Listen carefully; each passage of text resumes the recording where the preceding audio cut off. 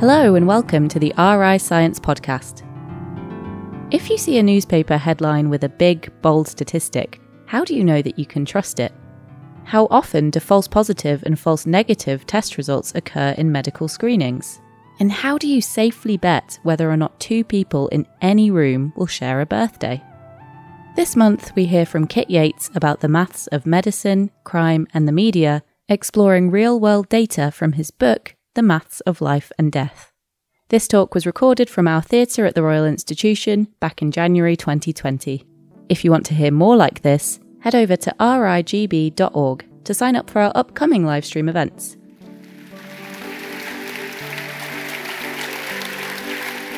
So tonight I'm going to tell you a little bit more about my book, which is, thanks Tom, The Maths of Life and Death. I have to be careful to say maths because it just launched in America this week, where it is very much math and not maths.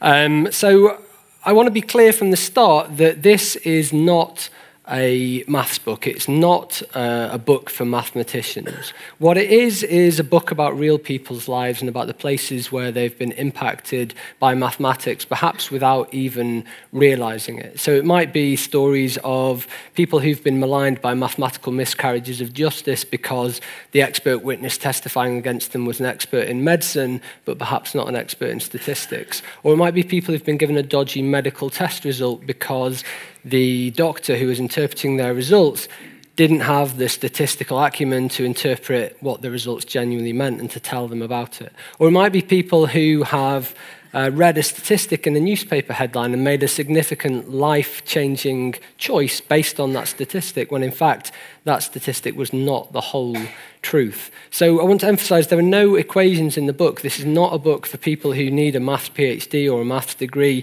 This is a book for real people, and for me, the best way to explain maths is through telling stories, and that's what I want to share with you tonight, is just a few of the stories that are in the book. So the book's going to be in three parts. There's going to be looking at mathematics and medicine and places where maths can play a significant role. Looking at maths in the media, so the lies, damn lies, and statistics that we find in newspaper headlines and on TV. And then finally, I'm going to be looking at maths and crime and maths in the criminal justice system. And in particular, I'm going to look at maths in terrorism this evening. So to start with, I'm going to talk about maths in medicine. Maths is playing an increasingly important role in all sorts of medical arenas, but in particular I want to talk to you about screening this evening. So for people who don't know, screening is a way of taking a group of people who are at risk of a particular disease and giving them a broad brush test and saying, you need to come back for further testing because we think you might have this disease. And so there's a lot of maths involved in it, and I want to hopefully get you guys to help me with doing a problem which was set to 160 German doctors. I want to see whether you guys will be able to do a better job than these German doctors did. So I'm going to give you a few stats and hopefully you'll help me work through this problem together. So in the UK, women go to screening or are invited to screening after the age of 50, and the prevalence of undiagnosed breast cancer in women over 50 is around 0.4%. So that means of 1,000 women who are over 50, 4 of them will have undiagnosed breast cancer. So you will have heard statistics that 1 in 8 women will have breast cancer over the course of their lifetime, and those are true, but at any one point in time, the prevalence of undiagnosed breast cancer is only 0.4%, so it's quite low. If a woman has breast cancer and she goes for a screen, the screen will tell her that she has breast cancer correctly 90% of the time, and 10% of the time she'll be given an incorrect, false negative diagnosis. She'll be told she doesn't have the disease when in fact she does. If a woman doesn't have breast cancer and she goes for the screen, then the probability she incorrectly tests positive is 10%. So 90% of the time she'll be correctly told she doesn't have the disease, but 10% of the time she'll be told incorrectly that she does have the disease, and this is called a false positive. So that happens 10% of the time. Okay, so these are the stats you need to know. And then the question that was asked of these 160 doctors in Germany was, which of the following options, I'm going to give you 5 options, multiple choice question, which of the following options best characterizes the probability that a patient who receives a positive mammogram, someone who's asked to come back for further testing, actually has the disease? And so these are the options. A, 90%, B, 81%, C, 49.1%, D, 3.5%, or E, 0.4%. So just to summarize, prevalence is quite low, 0.4%. 4 in 1,000 women will have undiagnosed breast cancer. If a woman has breast cancer, the probability she tests positive is 90%, so 9 times out of 10 she'll be given the correct result. If a woman doesn't have breast cancer, again, 9 times out of 10 she'll be correctly told she doesn't have breast cancer, but 1 time out of 10 she'll be given incorrect false positive. And so the question is, of all the women that receive a positive diagnosis or they get asked for further testing from this screening process, what proportion of them, what percentage of them actually has breast cancer? So so the actual answer is, and for me at least when I first saw this, this was a surprise based on my intuition of the problem. The actual answer is D, 3.5%, which I think most of you would agree with me in saying that this was a surprising result. When the German doctors were asked this, fewer than 20% of them got the right answer, which means that they would have done better if they'd just been guessing at the answer on average. So 3.5%, that seems crazy low that only 3.5% of these letters that get sent out to women who go for screening saying they need to come back for further testing, only 3.5% of them, those women will actually have breast cancer. So why is that the case? And I want to work it through with you. You can use Bayesian probability, you can use Bayes' rule and conditional probabilities to work this out, but you don't need to do that. And this is, I guess, part of the point of the book is that we can simplify things. So instead, what I want us to do is just consider 10,000 women who are over 50 that go for a screen. And I'm going to break them down into this flowchart. So of those 10,000 women, 0.4% of them, or 40, will actually have breast cancer. The remaining 9,960 will not have breast cancer. Of the 40 that do have breast cancer, 90% of them will be correctly told they have breast cancer, so that's 36 women, and 4 of them, unfortunately, will be given a false negative. They'll be missed by the screening process.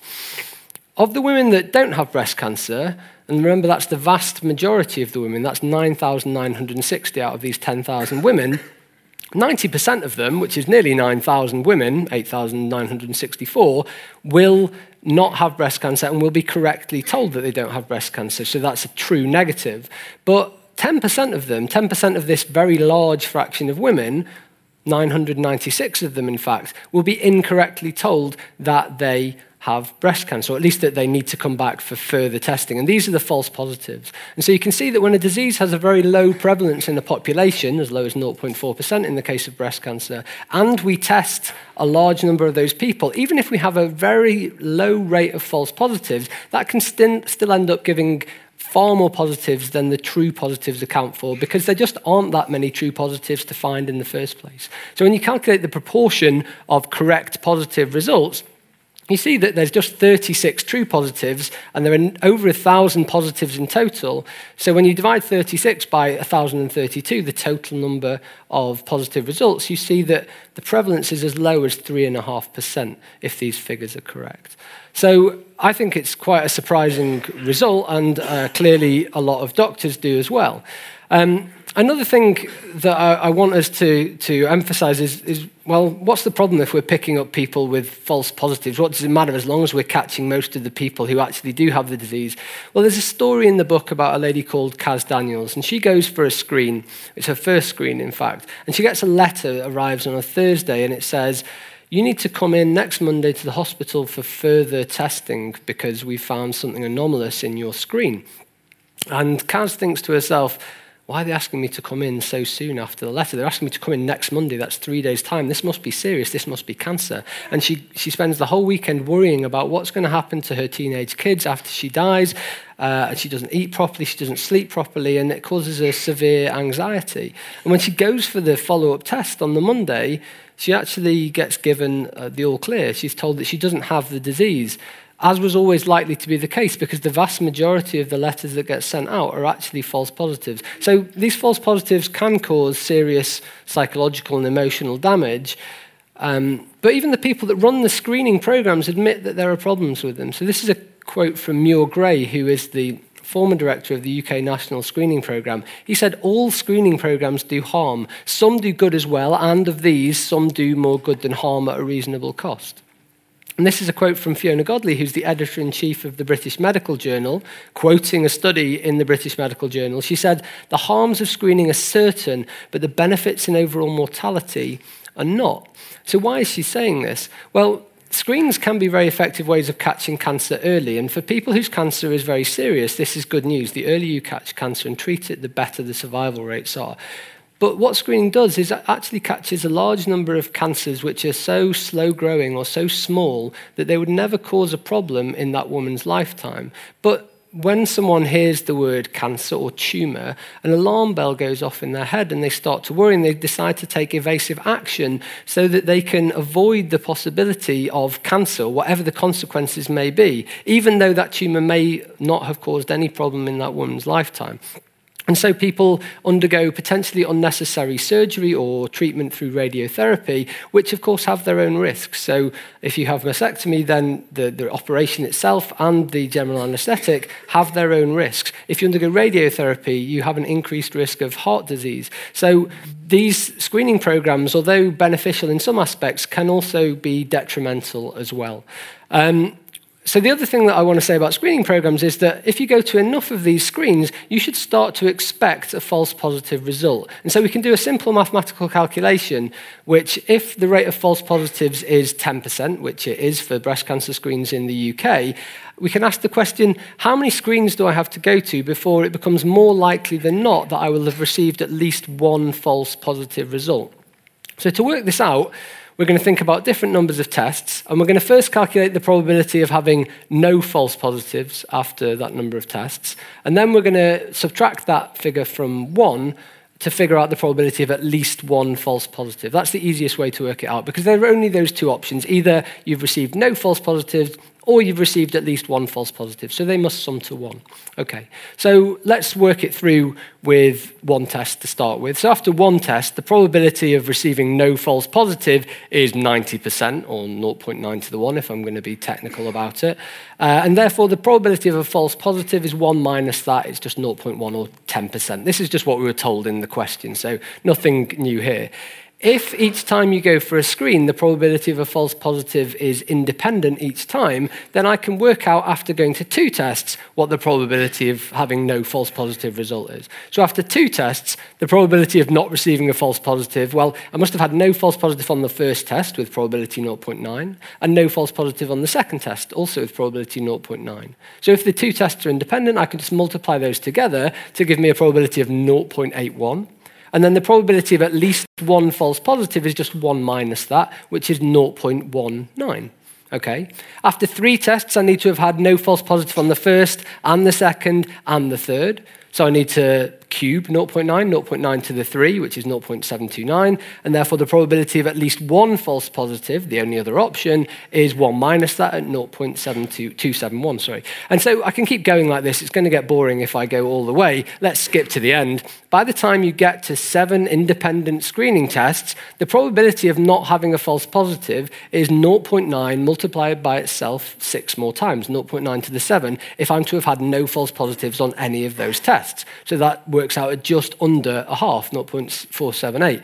So the probability of having at least one false positive during that time must be 1 minus that. It must be just over a half. So if you go for enough of these screens, you should start to expect a false positive. Women in the UK are invited to screening from the ages of about 50 to about 73, 74. So a woman in the UK might expect to go to 7, 8, maybe even 9 screens over the course of her lifetime. And so according to the maths, she should start to expect to receive a false positive over the course of her lifetime, despite not ever having had breast cancer over that period. So we should start to expect these false positives. The good news is, though, that 2 tests are better than 1. So when you get given a positive call-up, you're asked to go for further diagnostic tests. The good news is we run much more accurate tests on the few people that get called up, and we can dramatically reduce the rate of false positives. It's quite interesting to note, though, that even running the same test on just those people that test positive can dramatically reduce the rate of false positives. Even if you don't have a more accurate test to go to afterwards, if you just ran the same screen with the same accuracy, you can dramatically reduce the rate of false positives. which is why athletes, when they do a urine sample for drugs, they split it into an A sample and a B sample. The test they do on the B sample is no more accurate than the test they run on the A sample, but it dramatically reduces the rate of false positives by just running a second test. Okay, so the take-home messages that I want you to take from this part of the talk, and I want to be super, super clear about this. What I'm not advocating is not going to screening, ignoring letters from doctors, doctor bashing. I think doctors do an amazing job. I'm just suggesting that perhaps they're not always best placed to interpret the numbers, and it's best to educate yourself to go and interpret those numbers for yourself. But please don't cancel your screens because of this. For me, I would say let's take screening results with a pinch of salt. I would make the analogy to screenings with a job interview. So when a company wants to hire someone for a job, they send out an advert and people send in their CVs. And the company can read those CVs quickly and make a shortlist. And that's a really cheap way, just as the first screen is a really cheap way of identifying people who might be suitable for the job, people who might have breast cancer. And then for the job interview, you call people in and you interview them and you throw assessment centers at them. You do tests which are too expensive to do to the whole population at large to identify someone good for the job, but you can do it to this smaller population. And in the same way, with the screen, we invite people in and we throw more expensive, more accurate tests at them to give them a diagnosis. And the point is, just because you would get invited to an interview for a job you'd applied for, you wouldn't assume that you'd got the job, right?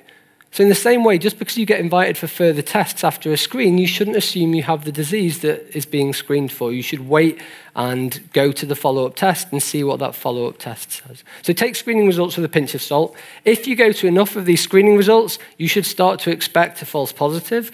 We just saw the maths of that. If you go to 7 screens with a false positive rate of 10% in each one, you should start to expect a false positive over the course of your lifetime. And then finally, ask for a second opinion. This swings two ways. Both get a second test done, okay, because 2 tests are better than 1. You can dramatically reduce the rate of false positives.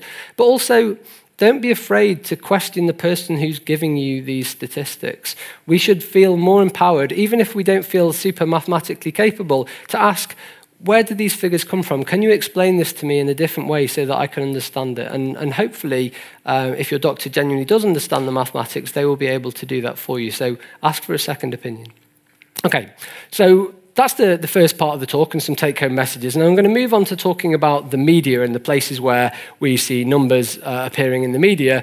But I'm going to stay on a sort of medical theme because I think that nowadays in the newspapers we see headlines almost every day saying the impact of some lifestyle choice that you're making on your risk of getting some disease. So it might be that you are eating too much, or you're eating the wrong stuff, or you're sleeping too much, or you're drinking too much, or favorite trope of newspapers, you're drinking too little at the moment. So these statistics are everywhere, and I think we need to be better prepared to be able to interpret them. So I want to tell you about a particular headline that I read a few years ago. Back in 2008, the World Cancer Research Fund published a 500-page review paper, an article in a journal, which summarized the results of hundreds of studies which looked into lifestyle choices and how they impacted on our chances of getting various different types of cancer. As I say, there are hundreds of studies in this article that the World Cancer Research Fund put together. And The Sun picked up on this, and they decided to focus on just one of these articles. And they focused on one which said that if you eat 50 grams of processed meat every day, your chance of colorectal cancer increases. And this is the way that The Sun decided to sell their headline for this story, Careless Pork Costs Lives. And in the article underneath this headline, The Sun made this claim that eating a bacon sandwich every day increases your risk of colorectal cancer by 20%. And I read that and I thought, could it be true that if the background rate of colorectal cancer in the population is 5%, say, for people who don't eat a bacon sandwich, that by eating a bacon sandwich every day, you increase your risk to 25%. Do a quarter of all people who eat bacon sandwiches get colorectal cancer? So I wanted to dig down into the statistics and figure out what this headline actually meant. In the days following this headline, The Sun decided to launch the Save Our Bacon campaign, where they branded scientists as health Nazis who declared a war on bacon, despite the fact, as I mentioned, that the original article only talks about processed meat, not bacon sandwiches. But they decided that talking about bacon sandwiches would strike at the heart of the British psyche and really damage us. So they used this as sort of propaganda, and they sold a lot of papers on the back of it. So I went to look at the statistics, and this is what the Sun had found. This figure that they calculated is something called a relative risk. So what they'd found is that of people that don't eat a bacon sandwich every day, 5 of them might expect to get colorectal cancer over the course of their lifetime. And of people that do eat a bacon sandwich every day, 6 of them might expect to get colorectal cancer over the course of their lifetime. And so what they've done is calculated this thing called the relative risk, which is the risk of getting the disease with eating a bacon sandwich and without eating a bacon sandwich. Usually, relative risk is we're talking about drug trials, and we want to know what the increase or decrease in risk of getting a particular disease is when you're taking a particular treatment. In this case, the treatment is eating a bacon sandwich every day. So this is what they calculated. They calculated the relative risk. And so they divided 6 by 5, and they calculated this figure of 1.2, and correctly inferred that this represents a 20% increase in the relative risk. So this is what their figure came from, this 20% figure, which seems quite alarming. But when I went to the actual World Cancer Research Fund paper and looked up the real statistics, I found that these are what's called the absolute risks, which were given in the paper, and it shows that of 100 people who don't eat a bacon sandwich every day, just 5 of them, or 5% of people, would expect to get colorectal cancer over the course of their lifetime. Whereas of people that do eat a bacon sandwich, this increases massively to 6 out of 100. So it's really not a huge increase. In fact, when you present it in these absolute terms, the increase in absolute risk is just 1%. And that doesn't seem so dramatic, right? It doesn't seem as dramatic as 20%, quite obviously. But an increase in absolute risk of 1% doesn't sell many newspapers, whereas a 20% risk gets people taking the newspaper off the stand and really trying to understand how dangerous bacon sandwiches actually are. So I think that if you're reading a newspaper article and you see one big, usually percentage figure rather than a decimal to make it look bigger, if you see one big percentage figure, it's usually going to be the relative risk. And if you're not presented with the absolute risk, so the risk with taking the treatment and the risk without taking the treatment, then you should think really carefully about whether you believe the rest of the things that are being written in that article. And if you can, you should dig down and try to go behind the headlines and try to follow up with the real scientific article, which nowadays are increasingly available online and for free. So presenting figures using these different sort of risks is often known as mismatched framing. And we'd like to think it was restricted to the newspapers, but actually mismatched framing, so presenting risks in different ways to give different feelings of how dangerous something is, that's quite common in both scientific papers and in patient advice literature. So this is a screenshot from the breast cancer risk assessment tool from the National Cancer Institute in the USA. This is from around 20 years ago now. You can see how dated it is. And this was a tool which was designed to give people who were suffering from breast cancer informed information about what the risks of taking particular treatments for breast cancer was and how effective they were. So in particular, they reported the results of one study on a drug which is quite famous now called tamoxifen, designed for treating breast cancer. And this is the way they reported the risks. So they said women taking tamoxifen had a 49% fewer diagnoses of breast cancer. That seems pretty impressive. Tamoxifen has cut the cases of breast cancer by half. And when they presented the risks of the side effects of getting uterine cancer, this is one of the side effects of tamoxifen, they decided to present it like this. So they said the annual rate of uterine cancer was just 23 per 10,000, sounds pretty small, for women taking tamoxifen, compared to 9.1 per 10,000 for people in the placebo arm, so people taking a placebo drug so we can control what's happening and figure out what the background rate of the risk is. But both of those figures seem pretty small. 23 in 10,000 and 9 in 10,000 seem like there's not really much of a difference between the two. And that's at least what the idea that the breast cancer risk assessment tool wanted to present. Even subconsciously, this is what they wanted to present. They upplayed the benefits of tamoxifen and downplayed the potential side effects of tamoxifen. So what we really need to do, though, is to present these using the same metric, using the same risk, the absolute risk or the relative risk. So to give a fair comparison, what we should have done is probably use the absolute risk. This would have given the fairest picture. So for uterine cancer, the side effect, tamoxifen causes 23 cases of uterine cancer per 10,000 women. And without taking tamoxifen, that's just 9.1 cases per 10,000 women. Whereas for breast cancer, tamoxifen reduces the number from 68 per 10,000 to 34 per 10,000. But actually, 68 per 10,000 and 34 per 10,000 are not that different from 23 per 10,000 and 9.1 per 10,000. But at least now we have the same frame to compare these figures with. And overall, you can see that tamoxifen reduces cancer by 34 cases in 10,000 for breast cancer. It increases it by 14 cases of uterine cancer per 10,000. But overall, there is a net benefit. So it didn't really need to hide behind these mismatched framing. If you were going to present it in terms of the relative risks, then, as we've already seen, tamoxifen has, it slashes breast cancer rates nearly in half, so 49% fewer diagnoses. But the reason the breast cancer risk assessment tool didn't want to present the side effects using this relative risk is because this increase of 14 cases on an original number of 9 cases per 10,000 is a massive increased risk of 153%, which is exactly why they didn't want to present the relative risk for the side effects. But it's not fair if you don't present things using the same frame. So you've got to watch out for mismatched framing, not just in the newspapers, but also in medical literature and even in scientific papers, unfortunately. Okay. So there are lots of ways to manipulate statistics in the newspapers and in medical literature, and there are loads more in the book that I talk about and go through.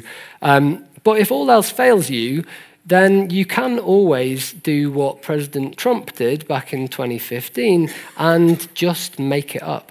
So I should warn you, this is an area of the talk where things do get a little bit more serious. This is quite a serious part of the talk, so I want you to be aware of that before we get into it. This is an infographic that was retweeted by Donald Trump in November 2015 in the run-up to the Republican Party's nomination for the candidate to be president.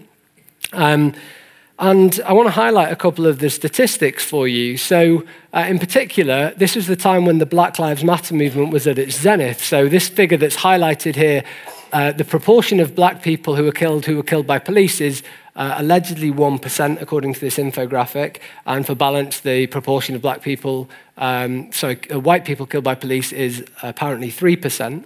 And the other figures I want to highlight to you are the proportion of white people killed by other white people seems to be as low as 16%, and the proportion of white people killed by black people as high as 81%. So there's a bit of a spoiler alert that comes with this infographic. These statistics come directly from the Crime Statistics Bureau in San Francisco. The Crime Statistics Bureau of San Francisco is completely made up. It doesn't exist. And these figures commensurately are also made up. So I actually did a little fact check on this, and I went to the FBI's website to find the real statistics. So here are the real statistics. So for direct comparison with what I just told you, black people killed by police is not 1%, it's actually 11%. The proportion of black people who are killed in the United States killed by police is 11%. Okay, so the proportion of black people who are killed in the United States, killed by police officers, is 11%. The proportion killed by white people is 16%. So these figures actually come directly, not from the FBI's website, but actually from the Guardian website, because the FBI, at this point in time, 2015, were not keeping accurate statistics on the ethnicities of people killed by their police. The director of the FBI at the time, James Comey, who you may have heard of, came out and said it's embarrassing that this British newspaper has got better statistics on the ethnicities of people killed by our police than we do. And now the FBI do keep better statistics. But to get these figures in 2015, I had to go to the Guardian website. And the other figures I want to emphasize to you for comparison, the proportion of white people who are killed in the United States who are killed by other white people is actually 81%, not 16%, as the infographic claimed. And the proportion of white people killed by black people is not 81%, it's actually 16%. So they'd been crudely transposed, these two figures. Okay, so this is just a basic fact check. This isn't really complicated mathematics. But as the Black Lives Matter movement made its way over to the UK, I read this article that was drawn to my attention by Rod Liddle. And I want to read it to you, this piece of the article that he wrote. He said, "There is also no doubt whatsoever that the greatest danger to black people in the United States is other black people." And to support this claim, he came up with these figures. He said, black-on-black murders average more than 4,000 each year. The number of black men killed by US cops, rightly or wrongly, is little more than 100 each year. And then he finished with this taunt, "Go on, do the math." Hoping, presumably, that no one would actually go and do the math. So I did the math, right? So Liddle said black-on-black murders average more than 4,000 each year. If you go to the FBI's website to find out the number of black people who were killed in 2015, which was the last year that Liddle could conceivably have got statistics for if he'd wanted to, you find that the total number of black people who were killed in America in 2015 is 2,664, so nowhere near the 4,000 that Liddle claims. Of those, 2,380 were committed by black people and 229 were committed by white people. And then for law enforcement officers, so this is, for my definition, it's people who carry a badge and a gun, the number of black people who were killed by law enforcement officers, Liddle said the number of black men killed by US cops, rightly or wrongly, is little more than 100 each year. In fact, if you find the real statistics, it's over 300, so 3 times as many as Liddle had claimed. Nevertheless, certainly the number of black people killed by other black people is higher than the number of black people killed by law enforcement officers. But as I'll show in a second, this is a really disingenuous comparison to make. For comparison, I also want to give you the figure for killings in which the victim was white. And so those are 3,167 total killings, 500 of which were perpetrated by black people, 2,574 by white people, and 584 by police officers or law enforcement officers. And the figure that I want to draw your attention to, perhaps most of all on here, is this statistic up here, the total number of killings. And I think by focusing, or Liddle focusing on who's doing the killing rather than on who it is that's being killed, he hides this statistic away. So actually, black people account for around 45% of the killings in the United States, despite the fact they only account for roughly 12% of the population of the United States. So I think that's an alarming figure that actually needs to be brought to attention and not hidden away, which is what Liddle was trying to do. Anyway, despite that fact, I want to emphasize the point that Liddle's claim about 4,000 black people killing other black people and only 100 law enforcement officers killing black people is disingenuous. And the reason, and I want to show you this by use of a thought experiment. So Liddle said there's no doubt whatsoever that the greatest danger to black people is other black people. And in fact, we're going to do this thought experiment to try and debunk this claim. So I'll give you some statistics. In 2015, toddlers shot and killed 21 US citizens. In the same year, 2015, bears killed just 2 US citizens. And the thought experiment is this. I want you to say, would you rather be left alone in a room with a bear or with a toddler? For me, I'm pretty sure it's a toddler. The reason toddlers kill so many more people in the United States than bears do is not because toddlers are inherently more murderous than bears. It's because there are a shedload more toddlers in the United States than there are bears. And crazily, they somehow manage to have access to guns. And for exactly the same reason, black people don't kill more black people in the United States because they're inherently more murderous than law enforcement officers are. There are just a shedload more black people in the United States than there are law enforcement officers. So what we really need to calculate is not the absolute number of killings by each of these populations, but we need to figure in the size of those populations and divide through by that to get what's called the per capita rate of killing. So if you do that, these are the statistics we've already seen. So black citizens, the number of black citizens killed by other black citizens is 2,380. Number of black citizens killed by law enforcement officers is 307. These are the real figures. If you figure in the population size, The population of black people in the United States is over 40 million, whereas law enforcement officers are around 635,000. If you divide the figure in this column by the figure in this column, you get the per capita killing rate, which is equivalent to asking, if I'm a black person, I'm walking down a street in a dark alley and I see someone coming towards me, who should I be more scared of? Should I be more scared it's another black person or more scared that it's a police officer? And so if you work out dividing the figures in this column by this column, you find the per capita killing rate of black citizens is 1 in 17,000, but for law enforcement officers, it's over 8 times higher. It's 1 in 2,000. So to caveat this, I should say that, of course, if you encounter a law enforcement officer, it's quite likely to be in a confrontational situation. Law enforcement officers also do carry guns. But I guess the point is that I'm not trying to make any huge point just by showing these figures, other than to say that Liddell's claim that just looking at the number of killings perpetrated by each of these subpopulations isn't enough. You actually need to think a little bit more carefully about the mathematics and do some math, if you like. Okay, so the take-home messages for the end of this part of the talk are, firstly, look out for these relative risks.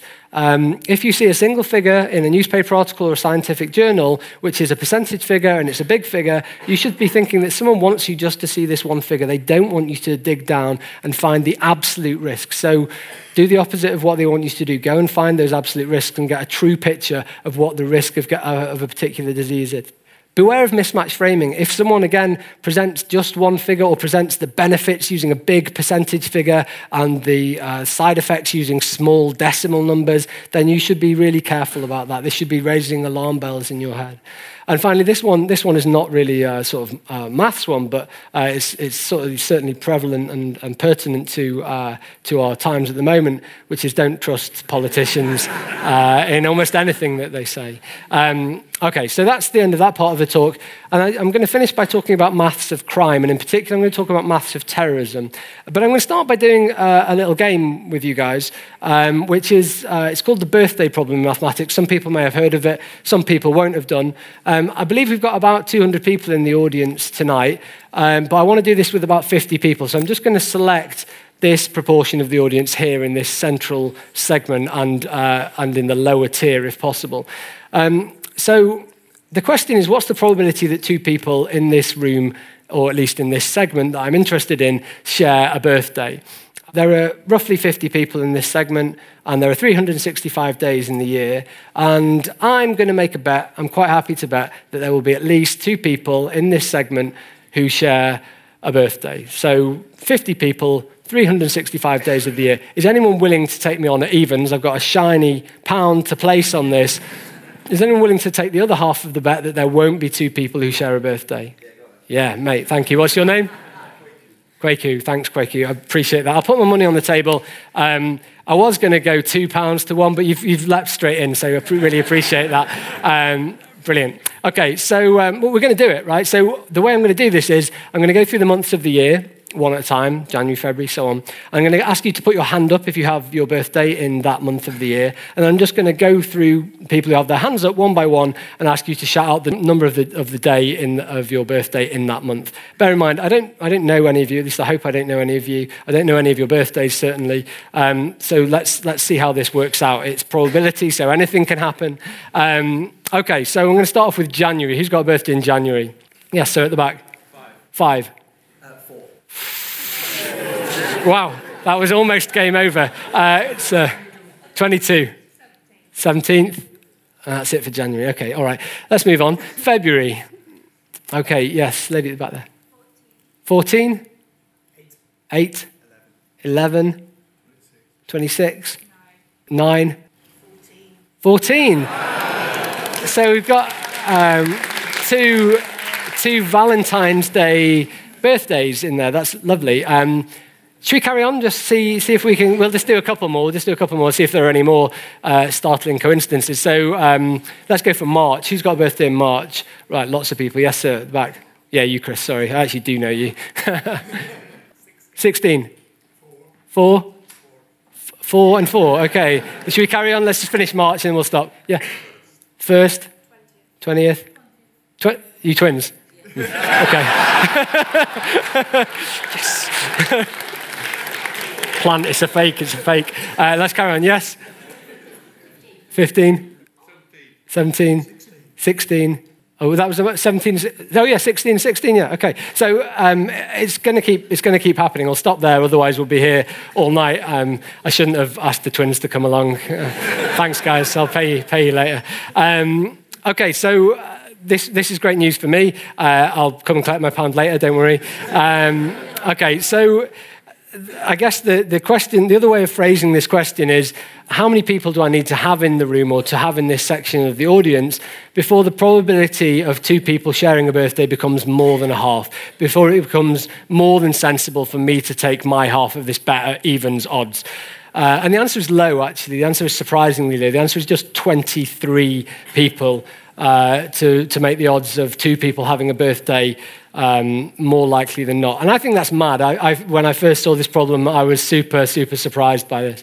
And so I want to try and explain why it's just 23 people and why coincidences perhaps are more likely to occur than we think they are intuitively. So what really matters in this problem is not the number of people in the room, or not specifically the number of people, but actually the number of pairs of people, because that's what we're thinking about. We're thinking about two people sharing a birthday.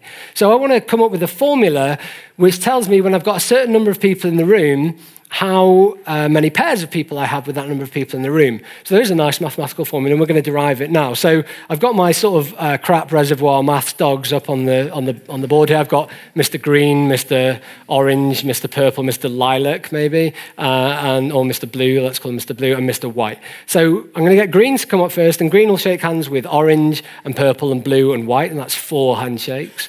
And then Orange will go along and shake hands with Purple and Blue and White, and that's 3 handshakes.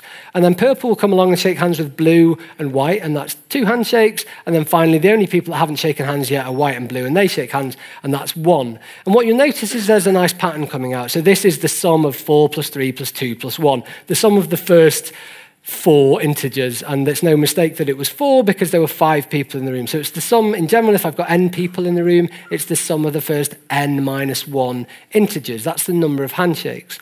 But this is going to be tedious to add this number of consecutive integers up, consecutive whole numbers, when I've got a large number of people in the room. So, yeah, surprise, surprise, this adds up to 10. That's nice. But what happens when we've got more people? Well, I want to come up with a general formula for the number of pairs of people. So these things are called triangular numbers when you add up consecutive whole numbers starting from 1. And I'll show you why they're called triangular numbers in a second. But first, I need to find out if everyone knows the song, The 12 Days of Christmas. Does everyone know that? I'm not going to ask you to sing it, but is there anyone that doesn't know the song, The 12 Days of Christmas? Oh, someone over here. Right, cool, that's fine, don't worry. You've got this incredibly generous girlfriend or boyfriend, and they're your true love, and they give you presents on each of the days of Christmas. So on the first day of Christmas, you get 1 present. You get a partridge in a pear tree. Technically, that's 2 presents, but we'll count it as 1. And on the second day, you get that partridge in a pear tree again, but you also get 2 turtle doves. You get 2 presents. You get 3 in total. And the next day, you get the partridge in the pear tree, the 2 turtle doves, the 3 French hens. And then it keeps going like this all the way up to the 12th day of Christmas. And I guess what I want to do is try to figure out on the 12th day of Christmas how many presents you get on that day. And it's going to be this triangular number because it's going to be 1 plus 2 plus 3 all the way up to 12. Okay, so the question is, let's start simple. On the 5th day of Christmas, 5 gold rings, etc., how many presents does my true love send to me? So you get, firstly, this partridge in a pear tree, and then these 2 turtle doves, and these 3 French hens, 4 calling birds, and then it's really difficult not to sing 5 gold rings. So you get these presents, and you want to know how many there are. You could just count them, but we're going to do this for 12 days of Christmas. Maybe even if your true love is really generous, you want to know on the 364th day of Christmas how many presents they're going to give you. So we need a general formula. We can't just add it up. So this is why they're called triangular numbers, because they make this nice triangular array. And so I'm going to rearrange them slightly to make a slightly different triangle, a right-angled triangle. And then I'm going to bring on a whole second set of these objects, which are going to make a really nice array, an array which is really easy to figure out the number of objects in. Okay, it's a rectangle, and to figure it out, we just need to multiply the number of columns by the number of rows. So there are, in general, when it's the nth day of Christmas, there are going to be n rows and n plus 1 columns. So I just need to multiply n by n plus 1 and divide, remember, by 2, because I brought in 2 sets of these gifts. So on the 5th day of Christmas, I take 5 and multiply it by 6 to get 30. I divide it by 2, and 15 is the fifth triangular number, which is great, and you can add them up just to check that. If you play snooker, you'll know this well. You have 15 red balls, and they make this nice triangular array when you put them in the triangle. So that's the fifth triangular number. So in general, I've got this formula for triangular numbers. For the nth triangular number, where n is just some whole number, I multiply n by n plus 1, and I divide it by 2, and that will tell me how many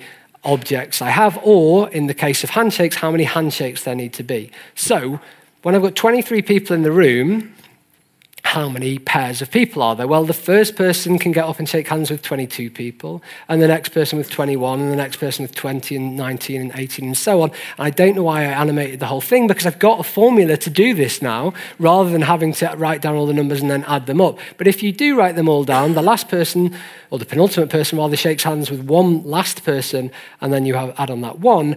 And actually, I've got a formula, so I don't need to add these up. So it's 23 times 22 divided by 2, which is 253. So there are 253 pairs of people when I've got 23 people in the room. And that's what's important. That goes some way to explaining why it's more likely than not to have two people that share a birthday. But we're not quite there yet. We need to do a little bit more mathematics.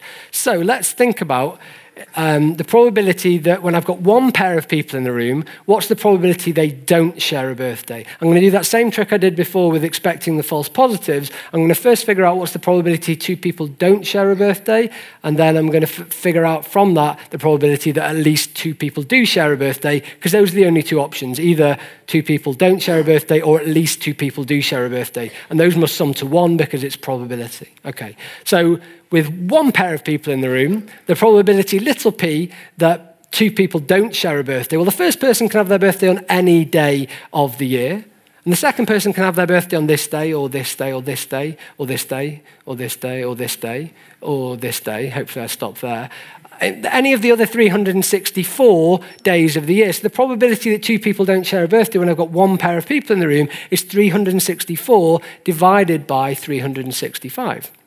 Okay, so that's just one pair of people. I need to scale this up to when I've got 253 pairs of people. So what's the probability, capital P, that when I have 253 pairs of people, they don't share a birthday? Well, assuming the birthdays are independent of each other, which is a decent enough assumption when you've got a low number of people in the room, this probability is the probability that one pair don't share a birthday multiplied by itself 253 times for each one of those pairs, or 364 divided by 365 raised to the power of 253. So although 364 divided by 365 is a number which is pretty close to 1, when you multiply it by itself enough times, it gets lower and lower and lower. And by the time you do it 253 times, you get to a number which is just below a half. So that's the probability two people don't share a birthday. So the probability that two people do share a birthday is 1 minus that, or at least two people share a birthday is 1 minus that, which is just over a half. Okay, so this is the theory. We've done the theory. We've seen it work a little bit in practice. Well, I could have planted the twins, for example, in the audience. So let's see, does it actually work in practice? So back in the World Cup in 2014, there were 32 teams competing, and each of these teams had 23 players in their squad. This magic number that I said should give us a probability of roughly a half that two people share a birthday. So you could do, if you were so inclined, go through the Brazil team, for example, and find out all their birthdays and see if any of them matched, if you wanted to. And if you did do that, you would find that Hulk and Paulinho had a birthday shared on the 25th of July. And if you did want to, you could go through all the other 32 teams and check out all those 23 times 32 people's birthdays and see which teams had a birthday which matched. And you would find that exactly half of them, 16 out of 32, have at least two players whose birthdays match. Now, this is probability, so it doesn't always work out to give us this exact expected number of teams being exactly half the teams. There will be some variation in this. But at the 2014 World Cup, this is exactly how it worked out, and these are the teams that had two players that shared a birthday. So I'm going to finish on a little bit more of a somber note, and this is again, a little bit more of a serious part of the talk, I guess, talking about how we can apply this birthday problem logic to the real world. So, on the 22nd of May 2017, an Ariana Grande concert was finishing at the Manchester Arena in my hometown of Manchester, a place where I'd been to gigs when I was a teenager. And people were coming out of the concert, kids were coming out of the concert to meet their parents, and parents were coming to pick their kids up and take them home. And then Salman Abedi walked into the arena with a rucksack which was filled with explosives and nails and screws and bolts, and he blew himself up, and he killed 22 innocent people that evening. And I was watching this. I was actually not in Manchester at the time. I wasn't even in the country. I was in Mexico, and we were 6 hours behind. And because this happened in the night, I was watching this come through in the afternoon in Mexico and watch this story develop overnight. Well, most people in home in Manchester or in the UK were still asleep and hadn't actually heard about this. And I followed this news story quite closely because it was in my hometown of Manchester. And over the following days, I noticed a strange coincidence. I noticed that exactly 4 years earlier, on the 22nd of May 2013, Fusilier Lee Rigby was brutally murdered outside his barracks in Woolwich in another Islamist terrorist attack. And I wasn't the only person to have noticed this. So the Daily Star ran this headline a couple of days later: "Dates matter to jihadis, Manchester Arena attack on Lee Rigby anniversary." And in this story, they quoted a tweet from Sebastian Gorka, who was then President Trump's deputy assistant. And he said, "Manchester explosion happens on the 4th anniversary of public murder of Fusilier Lee Rigby. Dates matter to jihadi terrorists." And I thought this was an interesting assertion to make. It was interesting that he'd made the connection, and then that he'd made a causal connection to say that because these two things happened on the same day, it must have been by planning. It couldn't have been by chance. And he was making a statement which is inherently a mathematical statement, but the maths is hidden completely out of sight. And so he's using this to further, presumably, some anti-Islam agenda that he has, to make people more scared of terrorists than really they should be, to make terrorists seem more organized than they actually are. And so I thought, well, is this the case? What are the chances that if terrorist incidents just happening purely at random, without any planning, what are the chances that two of them would occur on the same day of the year? So I went back and I went to a reliable source, Wikipedia, and I looked at the number of terrorist incidents over the previous 5 years, between April 2013 and April 2018. And I found that there were 39 terrorist attacks against Western nations, which conceivably, if they'd happened on the same day, we would have said, wow, that's a coincidence, and Gorka would have made this tweet saying, jihadis are very organized and can strike at will. And when you plot this on the birthday problem chart, you see that with 39 independent events happening completely at random, the probability that two of them will fall on the same day is nearly 90%. In short, you'd be far more surprised if two of these events hadn't happened on the same day of the year than if two of them did happen on the same day of the year as they actually did. And I think to some extent it puts the lie to what Gorka was claiming, that because a coincidence happens, there must be something causal happening in the background. It couldn't possibly just be by chance. And so I guess that's where I want to finish for tonight. I want to finish with a few take-home messages, which are, for this part of the talk at least, coincidences can be surprisingly likely. We don't really see them, and it's only when we notice them that we think they're amazing coincidence, and we think, oh, that's really surprising. I can't believe that's actually happened. But actually, coincidences are happening all the time. We're just not noticing them a lot of the time. And this birthday problem is a nice mathematical way of explaining how likely coincidences really are. This second one is the message that the main message that I want to come out of the whole of the book and of this talk is: don't be blinded by the illusion of certainty. Don't let the people who are wielding statistics, potentially against us, don't let them have the last word. Just because someone's armed with a number or a statistic, those aren't nuggets of irrefutable truth. We have to question the statistics. We have to question the people who are wielding the statistics, the newspapers or the expert witnesses in courts or the politicians. We need to fact check them and to find out what these numbers actually mean. And you don't need to have a maths degree or training in maths to ask the question and to be bold and to question this illusion of certainty that numbers present. And then finally, the last take home is when you're in a talk with a mathematician, probably don't make a bet with them. So beware of mathematicians bearing gifts. Thanks so much for your attention. I've really enjoyed it. Thanks.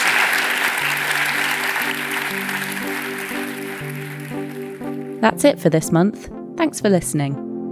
Drop us a comment on iTunes or SoundCloud to let us know what you think.